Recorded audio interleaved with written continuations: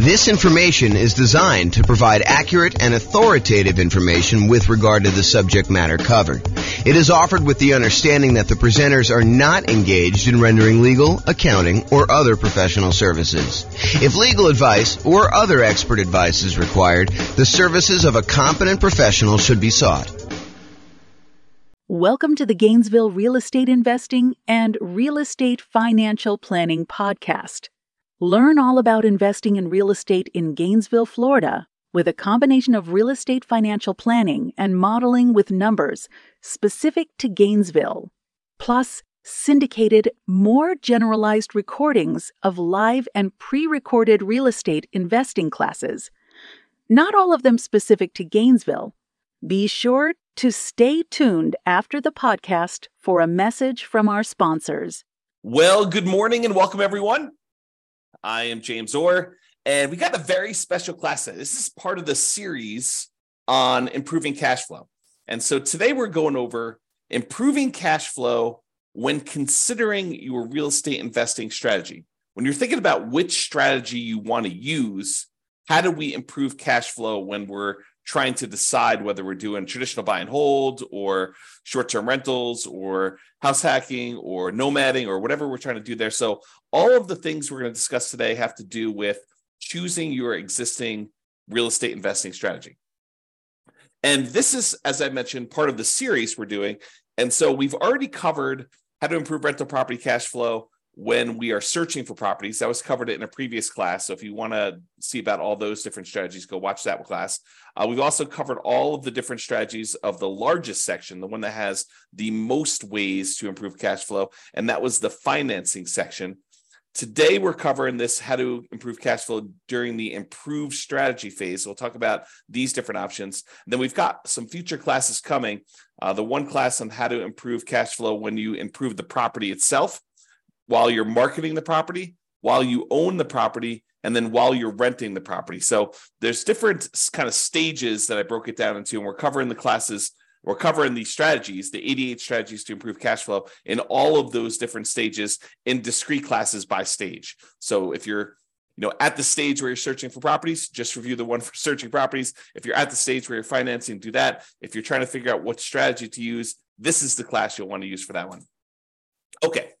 So when we're thinking about improving cash flow is really made up of how much income you have coming in on the property, all the different sources of income, especially the rent, but then also things like laundry or renting out different parts of the property, or maybe you add in additional services like landscape service or internet service or things like that nature. So there's different strategies of rent or different sources of income like rent, and then all of the other sources of income you have in the property minus. In order to get cash flow, you have to subtract out all your different expenses. And your expenses are, your mortgage payment, taxes, insurance, maintenance, property management, vacancy, like all of those different things are expenses. And so when you think about how do you optimize, how do you improve cash flow on property? Well, it really consists of two different parts. How do you maximize the income you have on a property? And then how do you minimize all of the different expenses? And a lot of the things we're going to be talking about here today in this class have to do with maximizing income. Although a couple of them have to do a little bit with minimizing expenses, the majority of them are maximizing the income on it. So be sure to consider the impact of both income and expenses and the additional work involved and the value of your time when you're considering all of these different strategies to implement. Because some of the strategies, as you'll find out, they are significantly better cash flow, but they also require a lot more of your time and effort in order to implement them. So just kind of keep that in mind.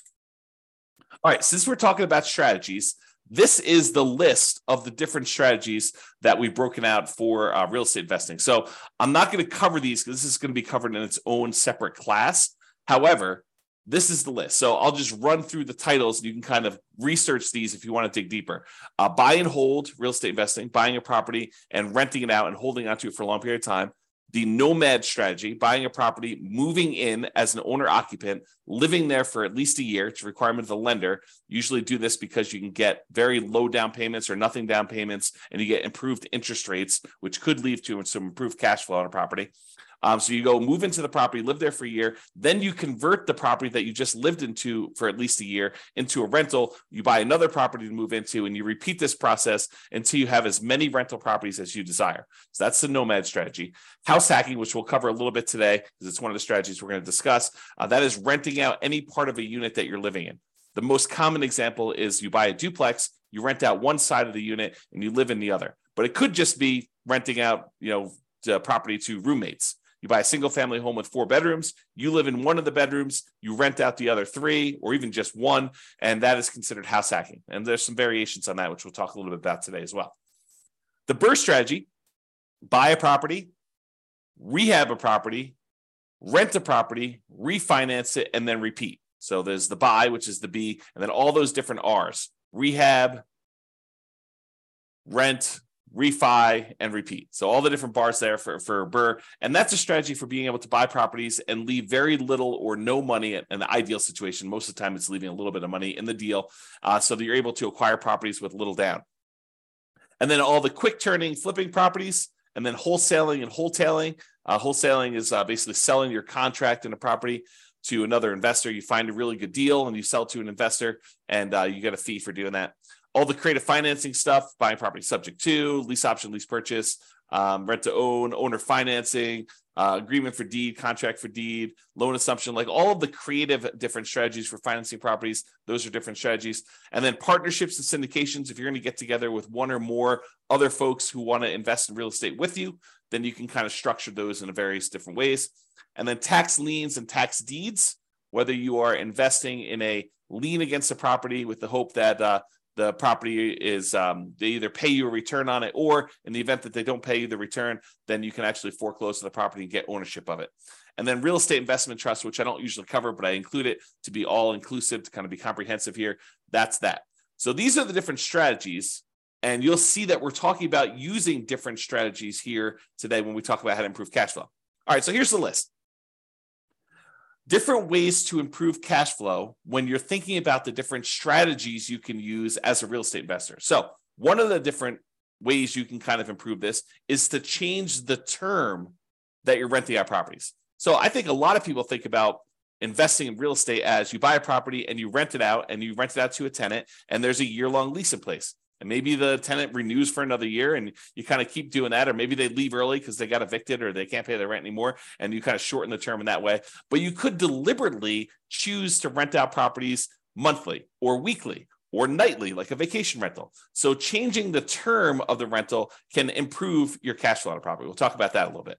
Or doing a totally different strategy, like a lease option, where instead of just leasing the property to a tenant, you decide you want to go after a tenant buyer, a tenant who also has the option or a contract to buy the property from you a year or 2 or 3 or 4 or 5 down the road, or 6 months down the road, whatever you negotiate as part of your term. Basically, they will lease the property from you. And then after they lease it from you for a period of time, they're going to buy it from you. And there's some advantages to doing that, which we'll discuss here in a minute. Or you could choose to do a specific niche. You could cater to a group of people who you know are looking to rent in your area. For example, you could choose to focus on student rentals, or you could choose to focus in on traveling nurses and provide them, kind of services related to their particular industry, knowing that they're coming in for, contract periods of time, and they're going to need some extra stuff in your property. Or you could cater to oil workers if you happen to live in an area that has a bunch of people coming into town to do work on the oil kind of stuff that they do. I don't even know what they call it. So you can cater to all these different niches, or you can cater to things like corporate rentals. So you decide to do that. And then I'll kind of group these last 3 together. They're all really versions of house hacking, in my opinion. So we'll talk about roommates, getting roommates, changing a strategy to having roommates, like house hacking with a single family home, or renting by the bed or bedroom. Sometimes especially with like student rentals, sometimes they'll rent out by the bed or bedroom. You might rent out by the bed if you're putting 2 students per room, or you could rent out by the bedroom if you're renting to maybe a graduate student or something like that. Or you could rent by parts. In some cases, you may be renting a property where you rent the garage separately, or you rent access to the community swimming pool separately, or you rent access to the storage units on the property, like the storage shed where somebody wants to be able to store something or whatever they're doing there. So those are different ideas, and we're going to go into those in detail here. All right, so let's talk about term. So related to term, so term is going to be basically changing the term, the duration of your lease term. So you can either do a daily rental, things like vacation rentals, or there may be some situations where you might rent by the day, or you could do weekly rental. I guess it would be a variation of vacation rental. But I was thinking of if you rent your property out for the Super Bowl weekend, that may be like a daily rental or maybe a weekly rental. But it's all sort of covered under that short-term rental, vacation rental thing. So you can do daily rentals. You could do weekly rentals. Weekly rentals could be a good strategy, or monthly rentals. Instead of doing the weekly, you could do monthly. Or the traditional way of doing this, I think the most common way that most folks are familiar with is yearly rentals. So in addition to changing the term of your lease, a lot of times you're changing what you're providing with the rental, whether you're providing the house furnished or unfurnished. And so realize that you may have sometimes significant additional startup costs if you're changing the term of your strategy from a year-long lease, which you may be renting out a vacant property, although you could do a furnished year-long lease, and do instead a more of a completely furnished turnkey. Someone shows up almost like a lodging hotel sort of situation where you allow someone to come and stay in the property like that. So typically, rent increases as the duration decreases. So the shorter the term of your lease, typically the higher the rate is. There are probably some exceptions to this, but overall, that's the general rule of thumb. Shorter terms tend to be more expensive than longer terms.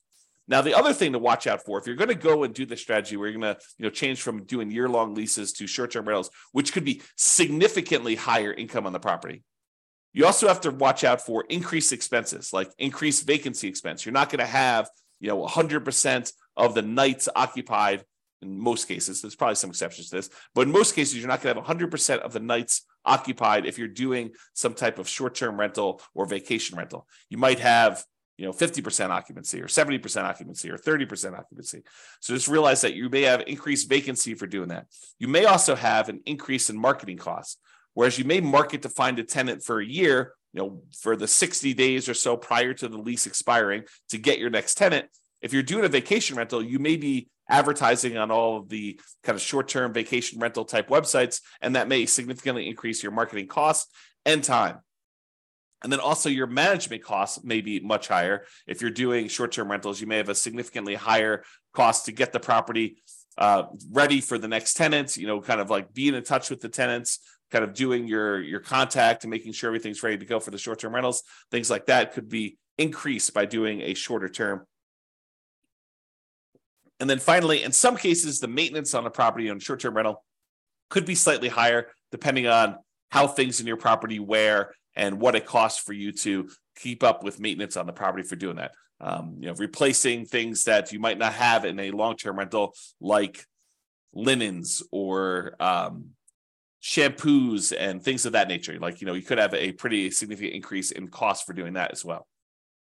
But in a lot of cases, not every case, but in a lot of cases, those costs are more than made up for by doing the short-term rental. So this class, by the way, is not intended to be like, this is how you do short-term rentals. This class is intended to be like the overview of how do you improve your cash flow and things to consider, then go research. If you're interested in doing short-term rentals, you want to go dig into that particular strategy to become an expert at that particular strategy. Okay. All right, let's talk about lease options.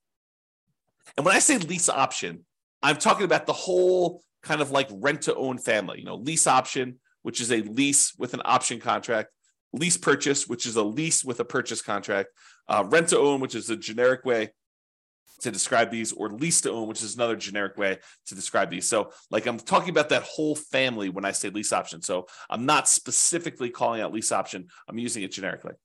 Okay, this tends to provide the lease with option where you find a tenant buyer who wants to lease the property from you with the intention of buying it from you 3 months, 6 months, a year, 2 years, 5 years down the road.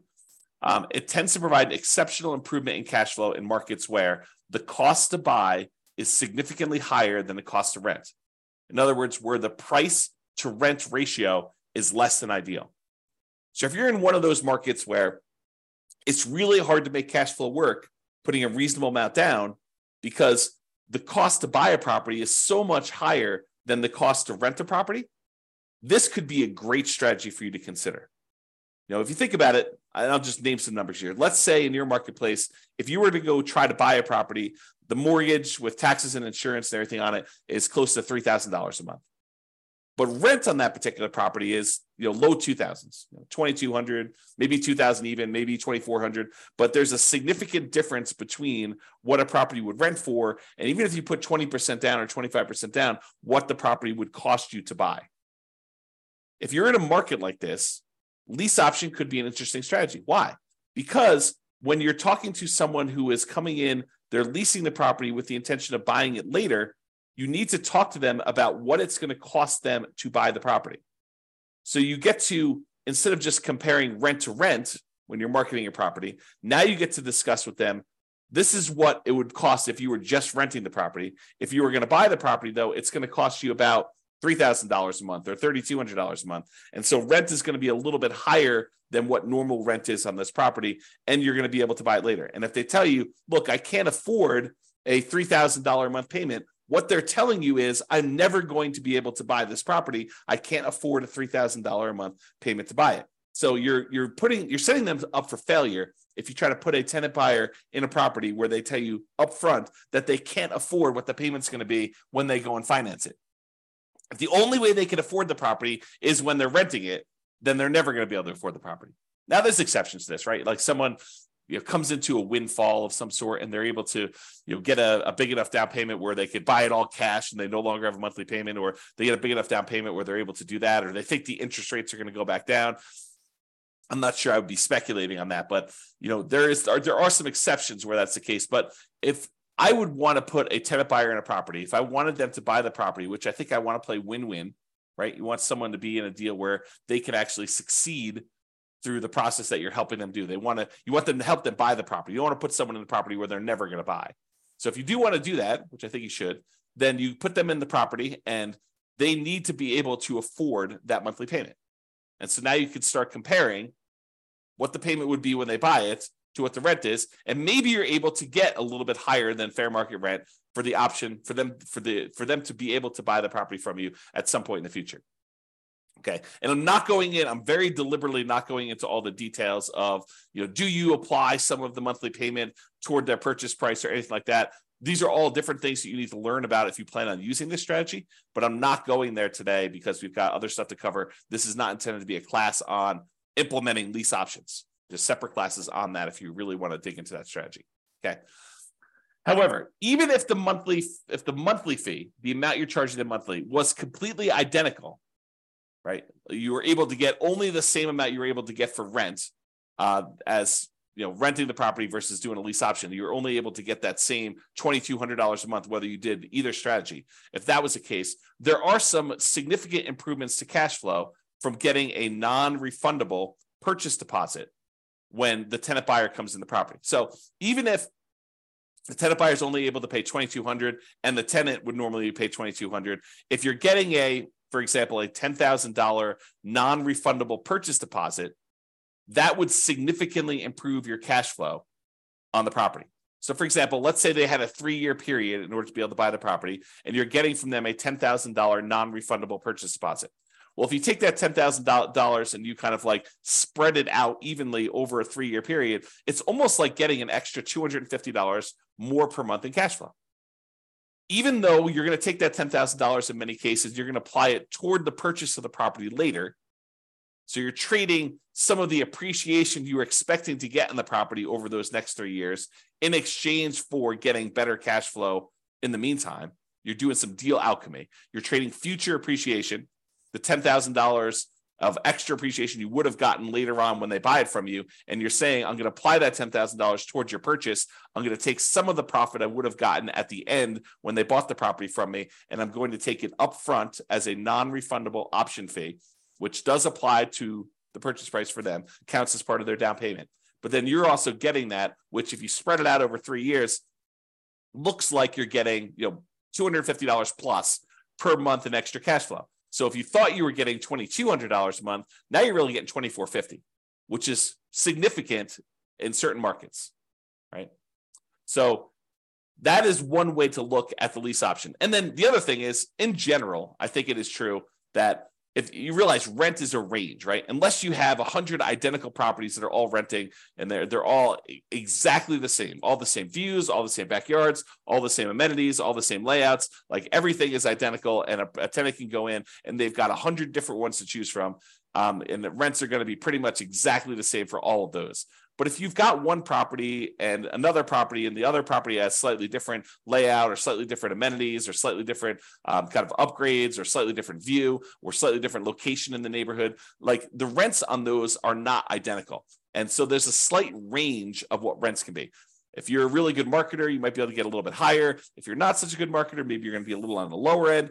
So realize that the range, rent is not an exact number, and rent ranges vary. And if you're doing a lease option, you're giving someone the ability to buy a property from you, you're almost always going to be on the top of that rent range. You're usually not going to be on the low end of a rent range by putting a property up for lease option, because you're adding something that is extra, that is special, that's valuable to them. So you're almost always going to be at the minimum at the top of the rent range. And in some cases, you're able to get a premium. Okay. And one of the other little perks of doing lease options is you might also improve your cash flow through slightly lower maintenance, slightly lower vacancy, and slightly lower management. So these aren't like huge numbers, although they can be, but they tend not to be these huge numbers. But realize if you've got a tenant buyer in a property who has ownership mentality, who is on the path to buy that property from you, a lot of times they have pride of ownership. They think that they're buying the property, and so they want to maintain their property a little bit nicer. They tend to stay a little bit longer, although there's exceptions to that. And you tend to have to do less management for them because they are owners. They think that they're going to be owners of the property. So the ownership mentality of tenant buyers versus tenants could be a huge plus to help you with your improving cash flow. So for that reason, doing this lease option strategy, changing your strategy to be lease options, could be hugely beneficial. And I've also talked about how in the past, and this is sort of a side note, go like research this more with one of our other classes, but I've also talked before about this idea of being able to use the lease option non-refundable option fee in order to use that as the down payment to go buy your next property. So imagine you're doing a nomad property where you move into the property, you put 5% down, and you move into the property, you live there for a year. And then when you are planning on exiting that property in order to go buy your next one, you get a tenant buyer to come in who's going to be a tenant and buy the property from you. They give you a option fee on the property. Let's say it's 5% of the purchase price. Then you use that option fee yourself to go put 5% down on the property that you're buying, and then you are able to buy your next property. The tenant buyer who is going into your old property provides you the down payment to go into your new property. So this could be a strategy to provide you with the down payments to continue your own investing strategy as well. All right, let's talk about niching. Specialization tends to be more expensive than generalists. So if you cater to a specific audience, corporate rentals, traveling nurses, students, undergrad, graduates, startups, whatever you decide you're going to cater to as part of your particular strategy, it is up to you to figure out how you can provide extra value, what they need, determine what they need, and then provide them what they need, add value to whatever it is that you're offering. And a lot of times you can get slightly improved fees by doing so. Okay. So what can you offer them that would be more attractive to people in that group than just renting another property? And then what's a reasonable premium you can charge for providing that extra value? So if you're going to charge money for students, maybe you provide housing that's near the university and some extra things that students would like the terms that kind of coincide with the school year, or the ability to have their parents co-sign, or whatever it is that is appropriate for you and that particular niche that you're serving. Find out what they need, how you can cater to them, and then cater to them, and then you may be able to find a profitable niche to focus on. All right, let's talk about house hacking. So house hacking is renting out part of the property while you live in the property. And we're going to go over 3 different examples. We're going to talk about getting roommates. We're going to talk about renting by the bed or bedroom. And then we're going to talk about renting by parts. So let's jump into that. So let's talk about roommates. So imagine you have a single family home. You might be renting bedrooms with use of other parts of the property. So you rent them a bedroom, but they get use of the kitchen and the basement and the living room and maybe a parking spaces if you have that in your property. In some cases, you may have a non-conforming duplex that you could rent out to a roommate. So we see these occasionally come up, but they're properties where they're not duplexes. They're not zoned a duplex. They are not set up where they qualify officially as a duplex, but they look like a duplex. It's a property that's a complete upstairs unit, and then there's a side staircase that goes down to the basement unit, and there looks like a totally separate apartment in the basement. In some markets, you can't put the stove in, or you can't do something where that would trigger compliance issues or something like that. But it could have a hot plate or something like that, or a mini fridge or whatever. But it looks like it's a duplex, although it's technically not. It's what we call a non-conforming duplex. And actually, I have a typo here. I'm going to fix it. Non-conforming duplex.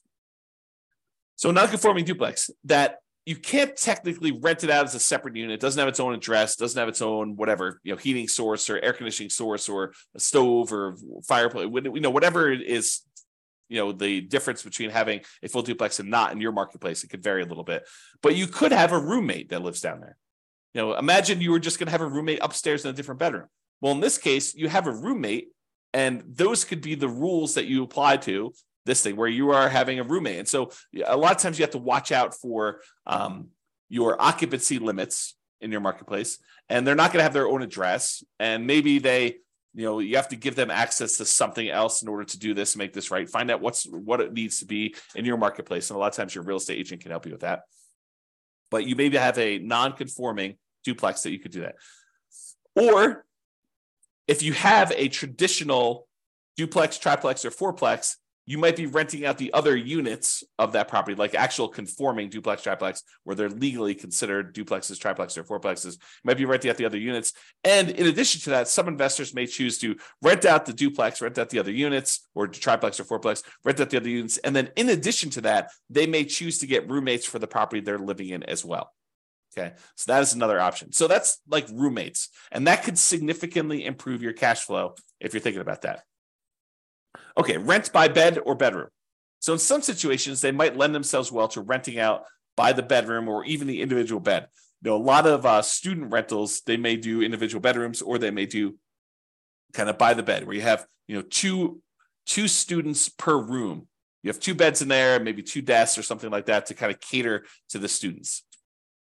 Or you could rent by parts. We talked about this non-conforming duplex, triplex, or fourplex, and be sure to check and comply with local occupancy laws to do that. But more unusual setups could also include like RV parking spaces for them to park their RV. So if you have lots of space in your property and it's set up for RV parking, you're allowed to do that with your HOA, then maybe you go ahead and you rent out the space for someone who wants to be able to park their RV there, and that could improve your cash flow on the property. Or maybe you own an RV that you have, or maybe it's a tiny home that you set up on the property, and you could rent that out as its own separate living unit on the property if your occupancy laws allow you to do that. Another common one is if you have a garage or storage units, you could rent out the access and use of the garage separately to somebody who has a car or like machine shop that they really want to have separately, and they don't have space in their apartment, and they want to just rent a private garage to be able to have their setup there so they can do that. It does not have to be, like, it's kind of key point here, it doesn't have to be a place where people sleep. It could be more of a commercial or recreational use type situation with these in order to get rent by parts. Another example would be use of the community pool. In some neighborhoods, by being a member of the HOA, you get use of the community pool. You may not want to use that. Maybe you get wristbands that'll give you access to do that. Maybe you maybe you sell the rights for a family to use your wristbands. Maybe make sure you check with your HOA to make sure this is legal. Or maybe it's use of the rec center. They've got a gym set up down there, or if somebody wants to have weekly meetings for their whatever, their club, book club, knitting club, game club, whatever they want to do, and they want to have use of your recreational center, and you could rent out use of that by giving them access to your rights to do that. Okay. All right. So that's it. That is all the different strategies we talked about for improving cash flow when you're considering the strategy that you're using. So remember, optimizing cash flow is about maximizing income and minimizing expenses. I got another typo here. The strategy you decide to use will significantly impact the income and, to a lesser degree sometimes, the expenses you're likely to experience on a property.